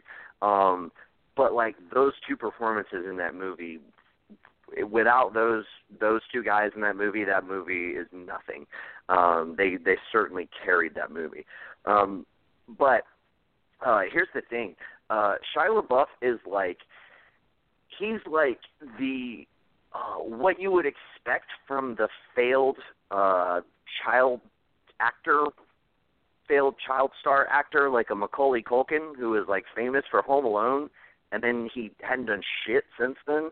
He did a few other movies when he was a kid, but he hadn't done shit since, he was an adult. He's like that, but he's actually successful. And he's actually still like viable and a very damn good actor. And he goes off on like trips and just like hitchhikes around the country, and like dude, he's such an interesting person. Like, yes, I'm totally down to see this.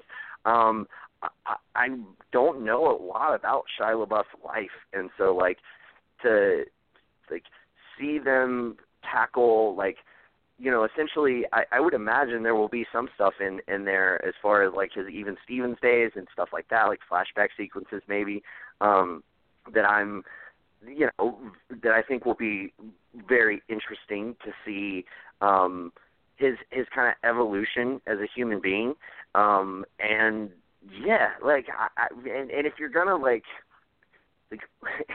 why not write a biopic on of yourself?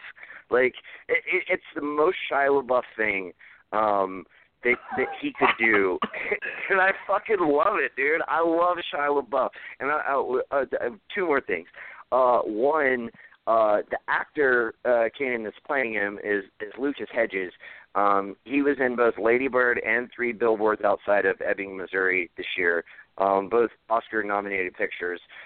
He was in Manchester by the Sea last year, which another Oscar-nominated picture. He was also in the Grand Budapest. No, he was not. Okay. I mean, yeah. I mean, you can. Sure, you can say that. He's a good actor. You got to have some type of acting credibility if you got picked for 3 different movies being a kid actor. That all of them get nominated for Oscars. Right. I mean, they're not That's going to pick. all I'm pointing out. Like, he does. Wait, hold on. It's not your turn yet, motherfucker. Let me go. No, I'm just saying he does these great movies, and then he wants to play Shia LaBeouf. I mean, come on. Well, man. maybe. No. Hold on. Like, first of all, like, how do you know that Shia LaBeouf didn't like watch the movie and be like, that's the guy. Like, that's who I want to play me. So maybe like Shia LaBeouf called him up and is like, yo, dude, you want to play me in a movie? And Lucas Hedges is like, sure. Like, I've yet to get like a leading performance. This sounds interesting. And everyone's got to start somewhere. He was really good in Lady Bird. I don't know if y'all have seen that yet. His character is complicated to say the least. I won't spoil anything, but it's very, very good. A lot less prevalent in 3 Billboards, but he's good in that. And I have not seen Manchester by the Sea, but I've heard good things. I've heard it's very depressing. Yeah, but nevertheless, like, good actor. I forgot my other point because we went off on this tangent, but you'll take it from here. No, what I was going to say is I think that you guys are looking at different perspectives, or at least I'm assuming. Because, Nick, are you going to go see this movie in theaters? Fuck yeah. Dude, I will totally go see this movie in theaters. Oh, gosh. Well, what I'm trying to say is, like, I think a majority of people, this is going to be a movie that they wait later. So I think it's not going to be that successful in theaters, which is what Kanan was saying. But to say that it's not going to be a creative movie because of the people involved, then I disagree with that perspective altogether on Kanan's behalf, because I think this is a very creative concept. Just in general, a lot of people know that Shia LaBeouf is a pretty damn artistic mind that are in Hollywood. They just also think he's a pain in the ass to deal with a lot of times. So maybe something small like this that he created from the ground up could end up having great potential. I think it has potential, possibly for award potential, but I don't think it's going to make an outstanding amount of money. But I don't think it was trying to do that in the first place either. I don't think this is something that's like trying to make a huge box office. But, it's not going to cost an obscene amount of money. No, but it's interesting. I still think it's egotistical a little bit, and I still think it's kind of ridiculous. But at the same time, it's intriguing. So I get what both of you guys are saying. Shit you can imagine, man. Like, yeah, it's extremely that's narcissistic. why I love it. So I got two horror things I want to go over. One of them, Kanan. Let me pass it to you a little bit. So this outlet called Collider was talking about a certain article about Happy Death Day's sequel, and they mentioned us through reference of Blade Disgusting, who originally got the information from us. Why don't you go ahead and give out that information, like, we can kind of break down that news. So. Yeah, we mostly cover geek type news, but as a big fan of the first Happy Death Day, if you haven't seen it, I highly recommend you watch it. It's very entertaining. It's a low-budget horror film that's kind of got a Groundhog Day effect that did really well at the time. I liked it. Yeah, and the star of the film's breakout. I can't recall her name at the moment, so I do apologize. But she's talked about them doing a sequel, kind of back to the futurist type movie. And I was able to come across some information in regards to when the sequel would film. I posted that on Twitter. Bloody Disgusting actually wrote that in an article. They got with me, said, "Hey, can we use this?" I said, "Sure." So they wrote it in an article. So props to them for mentioning us. And then on Friday, Collider had their movie talk, and they were covering some horror films. The Grudge, which I also put out some information on, and then they covered the Bloody Disgusting article, and threw a nice little shout out to us on the show as well. So it was really cool to be mentioned by two pretty well known media outlets in the same day.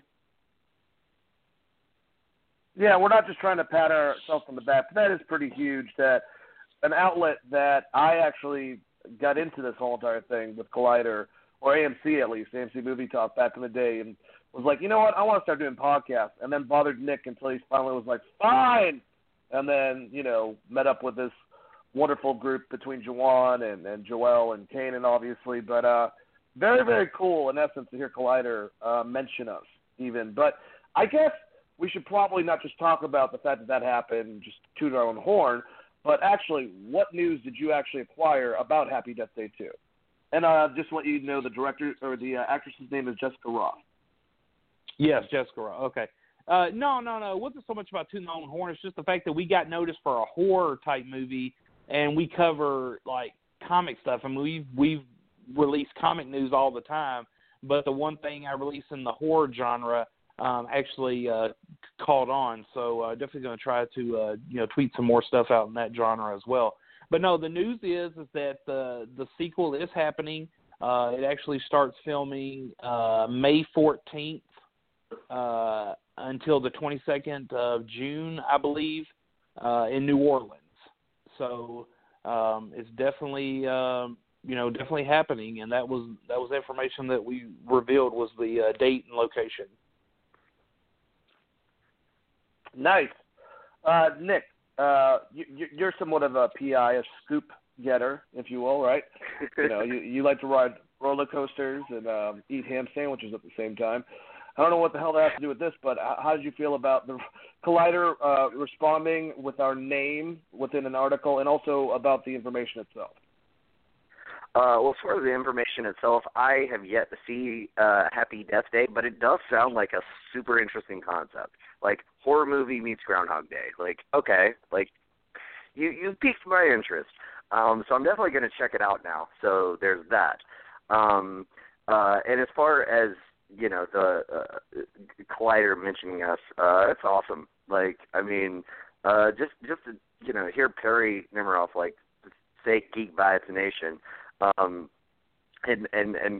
kind of power through saying it, because, but it was awesome, man. I love it. I mean, I love the folks over at Collider, and it was very cool for them to give us that shout out. Very cool of them. Yeah, definitely agree with you guys. Well, let's keep on going to another direction with horror. I'm really happy to hear that John Krasinski's dramatic horror, A Quiet Place, with his wife in real life, Emily Blunt, is holding at 100% on Rotten Tomatoes. Now, I have not seen the movie yet, but I plan on. Just great concept in which it's basically a family holding up in a house, and there's either a creature or creatures outside of it that they have to be 100% quiet, or they can find, I don't know if it's like the T-Rex concept. I don't really remember, who explained that in Jurassic Park, but they didn't do a good job, I don't think. Maybe I have to blame it on Jeff Goldblum. I don't know. See, if you look at the water of the thing over here, it's like, anyways, but nevertheless, very cool concept. And I'm happy to see someone that's trying to expand himself as an actor, someone that's known for comedy, become a director and make a successful horror movie. We just didn't have that happen with Jordan Peele this last year.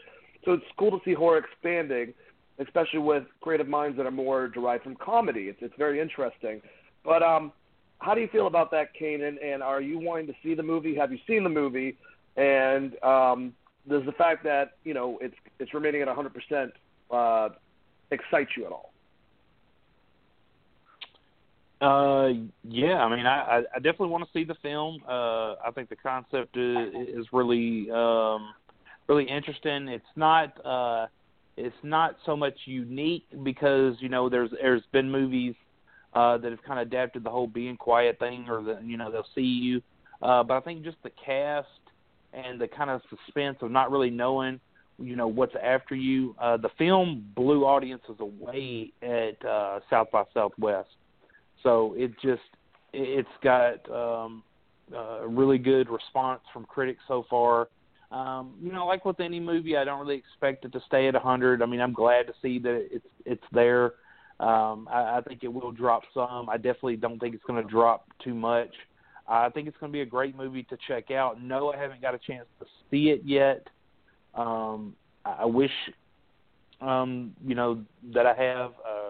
Still trying to possibly see it if I can. But no, I mean, Krasinski and Blunt, I mean, just great team up and real-life partners. So, I mean, it'd be, pretty interesting to see. I mean, I like horror movies that aren't just like so much blood and guts. So I'm hoping that the movie's not like that.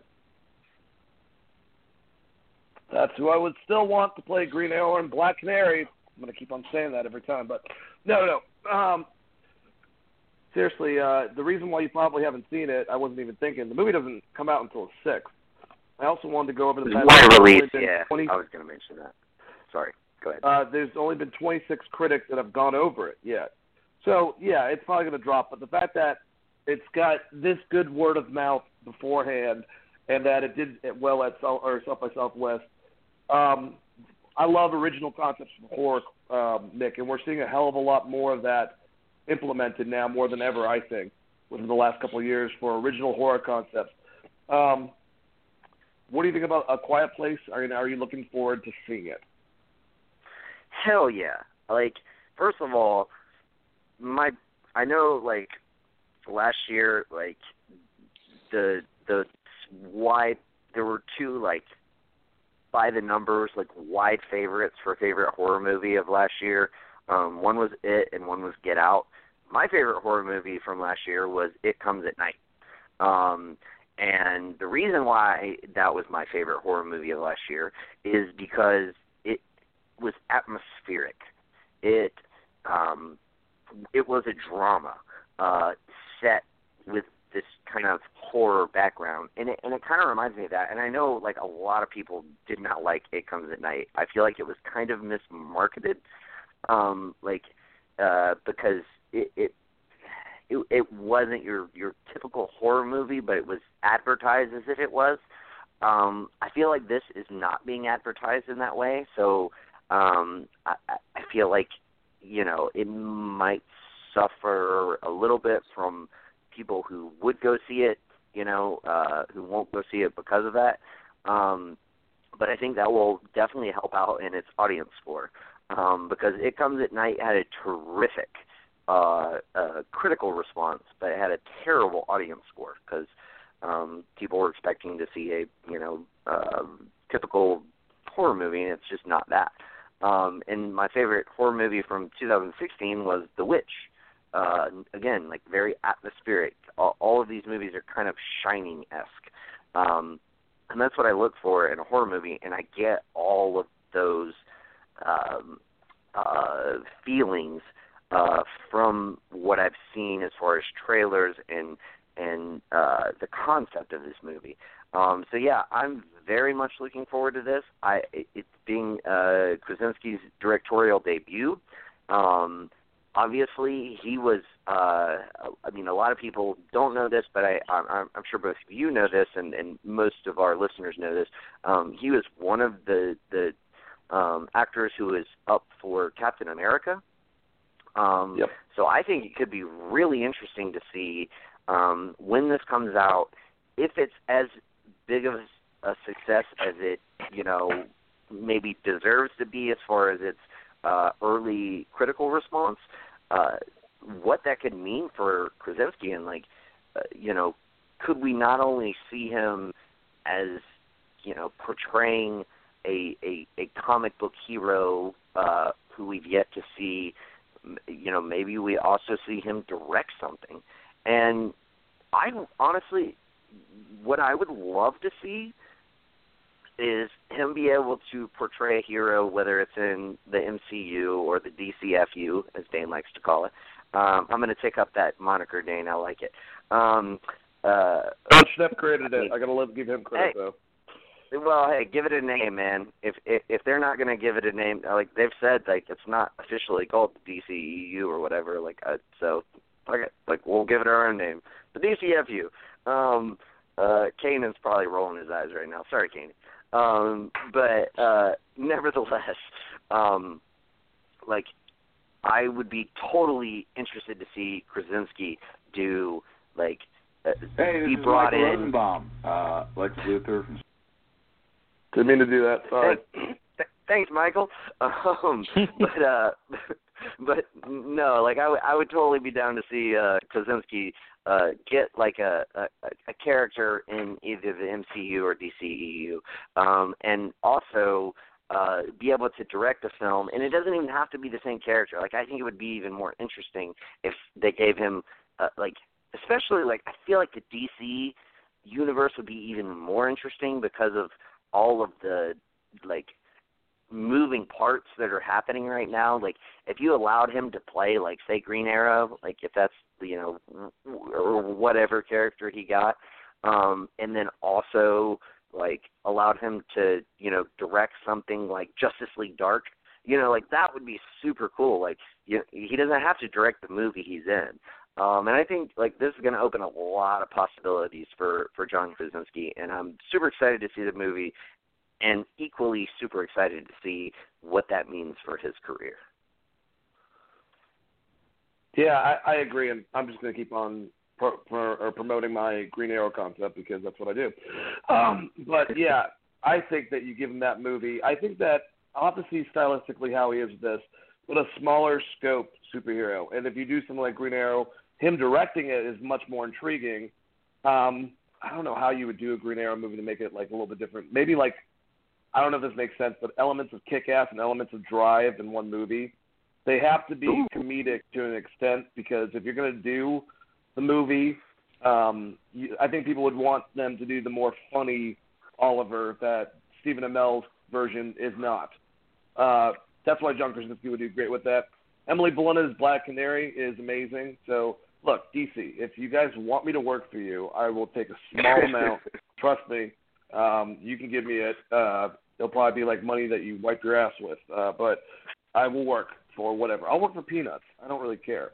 Just get these movies happening. But anyways, I like that concept a lot, and I'm looking forward to this movie.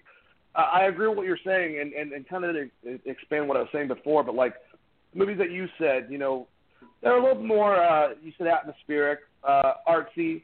I would even put It Follows, had a weird concept, but the way that was directed had that type of flavor to it.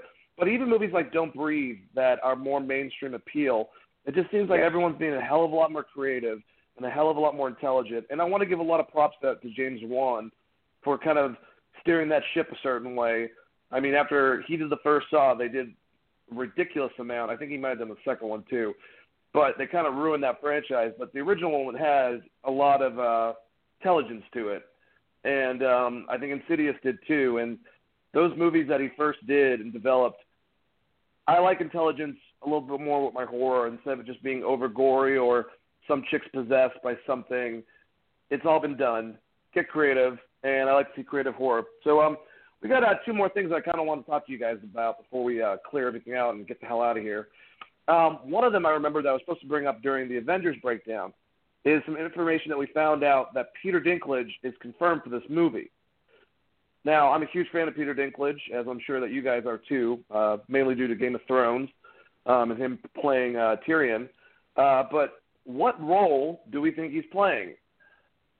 You know, it could be a safe role like Pip, but to me, they haven't established Adam Warlock in this at all, or any of the characters really besides Gamora that was with Pip in the Infinity Gauntlet comic book series. So I don't know where he would come into play, but he's definitely playing someone, maybe a bigger villain that we don't know is involved in all this. Could he possibly just be playing the voice of one of the Black Order? I don't know exactly, but I'm going to pass to you first, Nick. Who do you think Peter Dinklage could be playing in Infinity War? Yeah, I don't think it's Pip. I for the reasons that you kind of outlined, I don't think he fits into this particular narrative of. I mean, they could work the character in. I'm not saying they couldn't. I just don't. I feel like it would be almost kind of unnecessary, given what we've gotten thus far and the narrative that they're giving Thanos. I would say I initially thought The Watcher, but I honestly, the more I've kind of thought about it, I think he'll probably be one of the. Obviously, we know kind of Thor gets a new weapon. He gets a new, probably Stormbreaker. I think he'll probably play like one of the dwarves, like the head dwarf, who creates these weapons. And that would be my best guess to who he's going to play in the film. All right, before I pass to you, Kane, because I agree, and you had some great points. Let's think a little bit outside the box, and maybe it's stuff that we haven't seen within the film. Because one person that we could be, one particular group of people, the Eternals. You know, we've seen 2 of them between the Grandmaster, and also I forgot who Jeff Goldblum played, the Collector. But there's more, so maybe he could be playing one of them. He also could be playing some type of cosmic entity. There's a huge part that happens in Infinity Gauntlet in which Thanos is transported to talk to all the celestial beings, and with him is Mephisto, who's basically the devil of Earth, and Silver Surfer, I believe. Adam Warlock might be there too. I don't remember exactly. I think Quasar might be there too. It doesn't matter. But either way, you see Eternity, you see Infinity, you see the Living Tribunal, you see all these characters.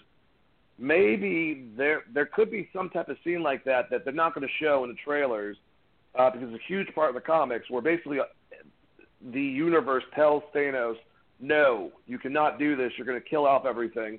And he says, screw you, I'm doing it anyways. And eventually, I think at the end of it, inevitably kills Eternity and rips them all apart or whatever. Maybe that's part of the universe. I don't know. Like I said, I know stuff, but it's all in places that shouldn't be. Anyway, Kanan, what do you think could be possibly happening with this? Who do you think he could be playing? Could we actually possibly see like him playing the Living Tribunal maybe in this, like some god? I'm not really sure, to be honest. I mean, I've always kind of leaned towards him possibly being Pip the Troll, but I mean, he definitely could just be a voice for one of the Black Order. I just think that with the poster that they revealed, it just would. I think it would be kind of weird that he would be one of the. Because I think what they said is that we would recognize the voices of the Black Order. So I don't think they're just going to be random people that they've got to do the voices. But I definitely could see him possibly being one of the voices, and just, maybe he's more well-known than some of the others, so he would get credit on the cast list. But we do not know the backstory that they're going to show for Thanos. And if they do some flashbacks, maybe we do see a glimpse of Pip the Troll, kind of, celestial type flashback. We see him, but he doesn't play a large part. But we don't see him actually play a large part in the film. He's just really there for a flashback scene. I love your idea, Dane. I just want to say that. I think your idea is way better than what we're actually going to get, honestly. Probably. I don't think they're going to go that cosmic. I think Doctor Strange is the furthest they'll go out. I could be wrong. Maybe by Avengers 4 we'll see that part take place.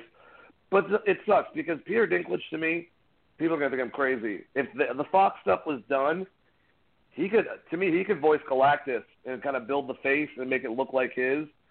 He could be Doctor Doom for all I care if he played him. He could play King the Conqueror, and I think he would do a great job. He's got this demanding presence, this voice, and seeing him play a hero for so long, I'd love to see Peter Dinklage play a villain, a ruthless villain. So who knows what he's going to be doing.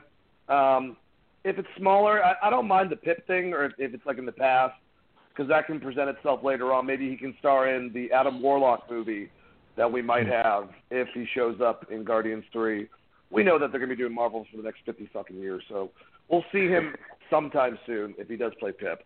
But one more thing to go into before we get out of here, guys. Nicolas Cage finally did it. He's going to be able to play Superman in Teen Titans Go!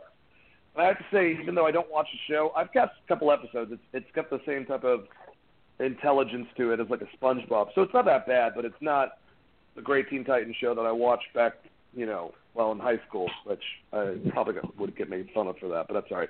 I don't really give a shit. It was a great show. Ron Perlman as Deathstroke, a.k.a. Slade. Frightening is all I have to say as a villain. Great stuff. Came out around the same time Avatar did, I believe. So check it out in your spare time if you haven't got a chance to. This is the same voice cast. Animation's a lot set different. Meant for kids. Much more funny. And if you didn't know, there's this great documentary from John Schnepp called The Death of Superman Lives, What Happened, in which Tim Burton's film, Superman Lives, was supposed to originally have Nicolas Cage, who's obsessed with Superman. I believe his son's name is Cal. I don't know if I'm almost... Yep, Kal-El. Kal-El. Wow. All right. And he was going to play Superman in it. He even had a costume before they decided. I think. What's his name? Christopher Walken was supposed to play Brainiac, maybe. I don't know. What crazy ass concept, all in and by itself. Never happened. Probably would have been friggin' amazingly awful, but whatever. Point is, visually he does not look like Superman. But I'm glad that Nicolas Cage finally gets to play, Superman. I mean, he basically played Adam West Batman in Kick-Ass as Big Daddy. But, it's cool for him to finally be able to portray some version of Superman.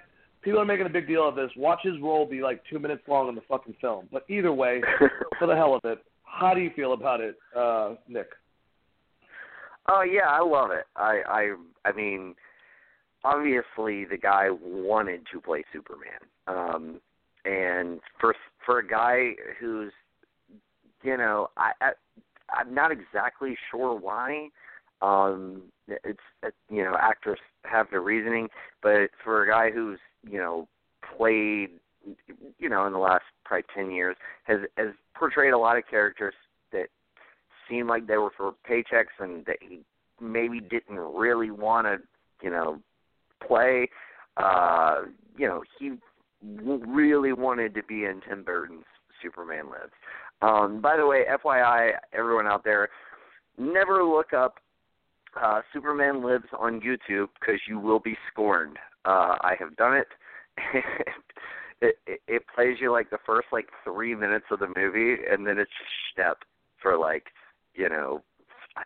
like however long the rest of the movie is, just like a mocking Schnepp laughing at you.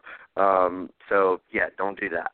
But anyway, yeah, it really is. Like I was like, I can't even be mad right now. Like that's pretty fucking awesome. The comment section was very mad, but I couldn't even be mad. I was just like, you know what? You made this documentary. You deserve to get some money for it. So, like, good on you, Schnepp. But yeah, I love it, and I don't think the role will be super big. And I honestly think it's just like they were like, hey, Nick Cage, like you were gonna play Superman you were gonna play Superman at one point. Like, do you want to like voice like a few like lines for our cartoon movie? And he's like, yeah, why not? And I like that. I love little stories like that, and it's cool. It's cool that he's finally going to get to be Superman. So yeah, I like it. Kanan, do you think there might be a scene where Superman freaks out on Lois and punches her in the face? No, I did not. And I don't think that's a joke.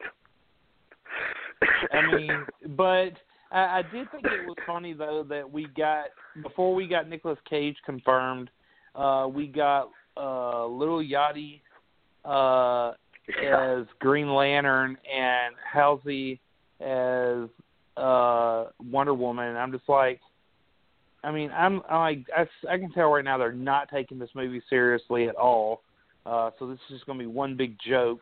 But, then they're like, hey, Nicolas Cage gets to play Superman. So I really enjoyed his portrayal as Big Daddy in Kick-Ass. And, in fact, he did a really good job. So I'm glad he's getting to fulfill his dream. I'm just thankful that it's not live action because I think that would be terrible. Yeah, especially now, it would probably be pretty fucking awesome. But, yeah. What are you going to do? All right, well, that was another just amazing, enticing episode of Geekvibes Live. So we give it to you guys every Sunday. We'll be back, I think, at 5 o'clock. Maybe we'll change it to 10 o'clock just to fuck with you guys. I don't know. But I hope that you guys enjoyed our content. We had a great show. We went over a bunch of movie stuff. And definitely want to thank my panelists. Thank you very much, Nick. Say goodbye to everyone and give any drops you got to give. Yeah, we got Full Court Press tomorrow night and Thursday night. And yes, Dane, Wrestling Geek Alliance is now Wednesday once again.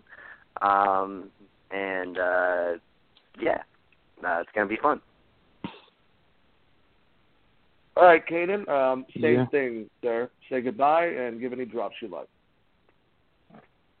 Yes, thanks once again. It was another great Geek Vibes Live. We've got some big interviews planned for next week. We've got Ryan Potter coming on.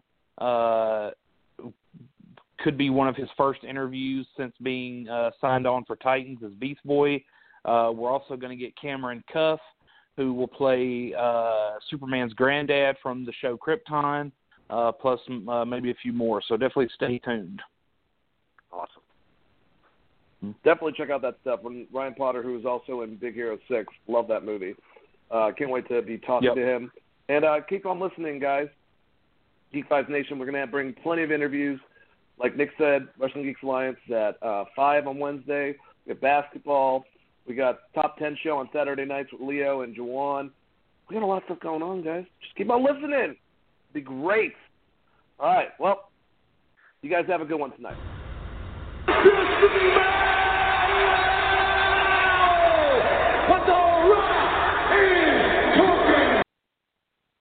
Peace out.